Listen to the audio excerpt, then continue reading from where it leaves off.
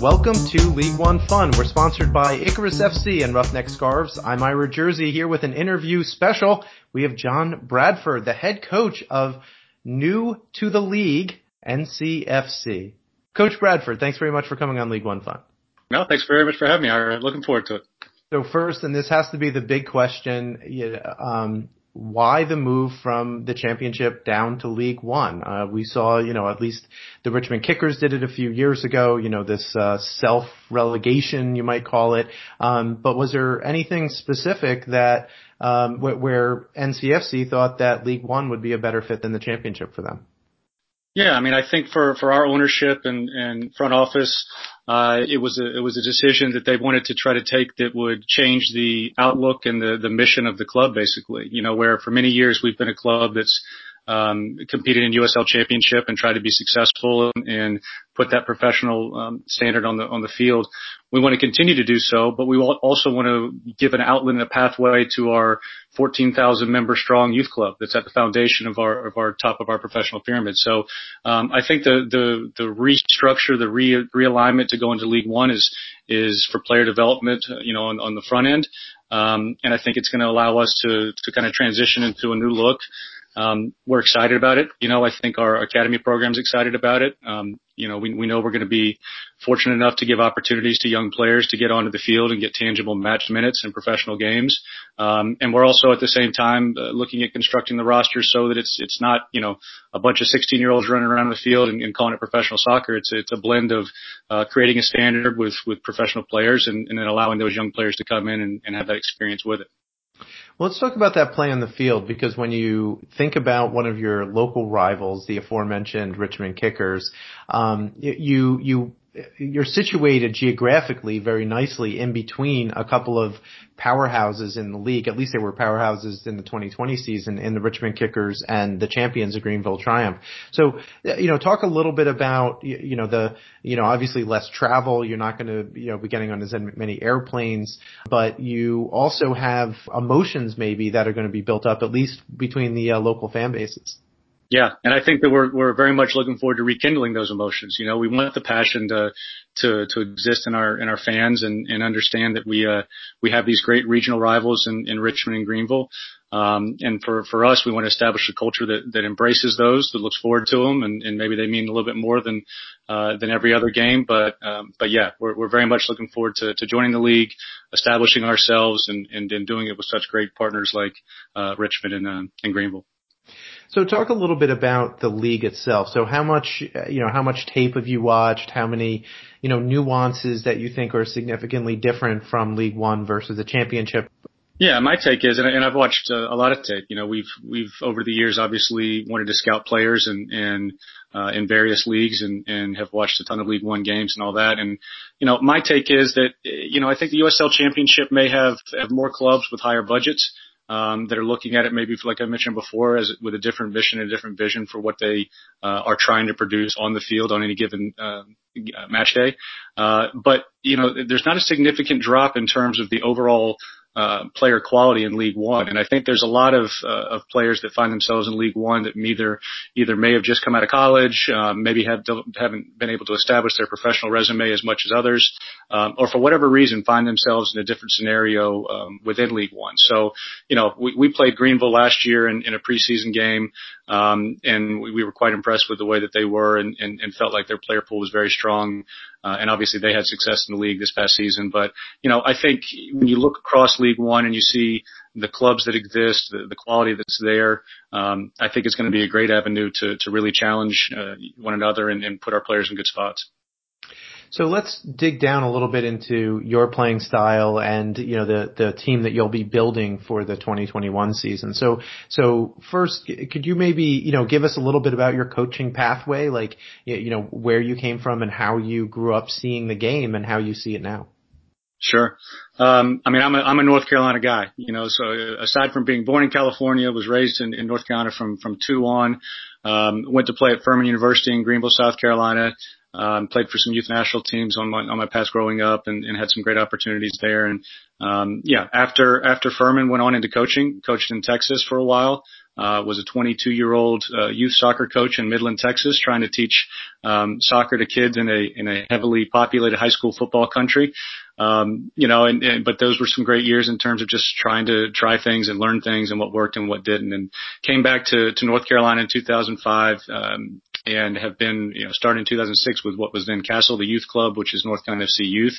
And this is entering into my 15th year, with them. And, throughout that time I've progressed up into different opportunities within CFC Youth. Also had an opportunity to be the academy director starting in 2013 and really start hoping and trying to mold a program that could develop players and do it at a consistent basis. And, that's afforded me some other coaching opportunities with youth national teams and whatnot. And then stepped into the professional environment 2 years ago, when Coach Sarachan came in and was fortunate enough to bring me in as his assistant coach. So talk to us a little bit about your playing style. What can the fans, the people watching on ESPN Plus, what can they expect from NCFC team in terms of your tactical and tactics and strategy, I guess I should say, when you're playing a Greenville or Richmond or just about anyone. So what's your philosophy, I guess, in general? Yeah, I think overall our emphasis is going to be to put an exciting product on the field. We want to be high energy. We want to be entertaining. We want to be hard to play against. And we want to build young players with confidence. And so I don't think you're going to see a strategy where we're sitting back a lot and allowing the opponent to dictate to us. I think we're going to try to be organized, prepared, certainly, but at the same time, I want a group that's willing to take risks, that understands that there's the opportunity to do so. And again, play with a high energy and earn our fans' respect. So talk a little bit about, so you said you're going to bring in, some younger players, right? So presumably teenagers, maybe some guys who are, foregoing school and going to play with you instead. And, maybe while they're going to school, since there's a plethora of schools in the Cary, Raleigh, Durham, Chapel Hill area, take your pick. Are you, but where else are you going to be getting your players from? What's your, do you have a target area, or are you going to be relying, like a lot of other teams, on agents and others for some of that talent identification? Well, I think it's going to be a blend for sure. There's not one outlet that we're going to be receiving all of our players from. But in these early stages of constructing the roster, for me, immediately we're looking at the guys from the team last year who's still in the area. What scenario does this still make sense for? And then, building maybe a core of returning players, looking at the strength of our academy program. And obviously the design and mission of this is to empower those young players and give them opportunities in that environment. And then the other places we want to look for, potential youth national team caliber players across the country, that see us as an opportunity for minutes and exposure, similar to how we're providing for our own academy players. And maybe they don't want to be with a single MLS academy or club or whatever it may be. And simultaneous, we're trying to strengthen global club partnerships we have, for pathways and outlets for players that may want to go outside the United States when they move on after turning 18 or whatever it may be. And then as well as loans and partners and connections, relationships we have with guys within various leagues and everything. So I think what's critical to me is when you're looking at different ways of how to formulate this roster, the attitude, the character, the personality has to be just right, because I think it takes a certain individual to be a seasoned veteran and be willing to share the locker room with younger guys who are just now finding their way, and be able to expose them to best practices and give them kind of ideas and this and that. And it also takes the right mentality of a young guy to come in and understand to earn his way.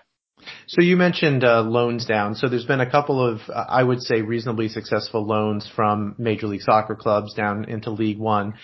Forward Madison had a couple of them their inaugural year, one last year as well. Then you had Abubakar Keita coming down to Richmond for a little while until he got recalled by Columbus. So are you looking at building a network for those kind of loans throughout MLS and the championship, or are you also looking at those internationally as well? Because you mentioned your network of partners globally. Yeah, the answer is both. and I think we're open to anything that makes sense. But, Mike McGinty's on staff as the assistant coach, and he's got a plethora of connections. Kurt Johnson is our president. Spiders is the assistant GM. We have connections and know people at clubs that want to put their players into an environment where they can develop and get exposed to more minutes and that. So we're certainly going to be open to that.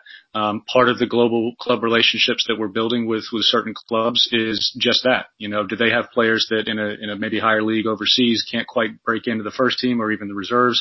Do they have youth national team players in those areas that we would be a fantastic platform for them to play? And on the other side of it, are they a place that we could potentially push our players as they get to the right spot?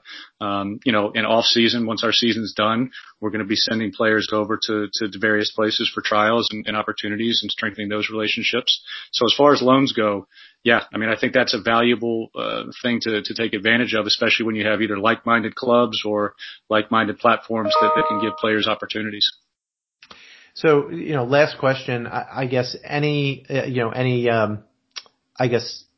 update on or ideas about how you're going to integrate your USL League 2 team. All the listeners of this podcast know that I'm starting a USL League 2 team up here in Trenton. You guys have had a very successful U23 program with NCFC as well. So, can you talk about integrating those kind of college age players as well into the first team for those summer months? Absolutely. And this specific summer it may look a little different than the overall blueprint of how it's going to look going forward. But I think for us, the connection of the USL 2 thing is immense, and so it gives us a couple different options. It gives us options to bring in college players who obviously once they've started playing NCAA can't then play for the first team in the USL League 1. It allows us to evaluate them. They can come into training. We can kind of get an idea in terms of scouting and progression as to who we would want to bring in over years' time and in the future. And the other thing it does, it continues to challenge our academy players. This not obviously not 2020, but 2019, we were able to push academy players into USL 2, see how they did there first before then giving them the opportunity to come in the first team. But it's an absolute necessary and vital part of the ladder for us. That's great. That is North Carolina FC head coach John Bradford. Coach, thanks very much for coming on League One Fun. Absolutely. Thanks for having me.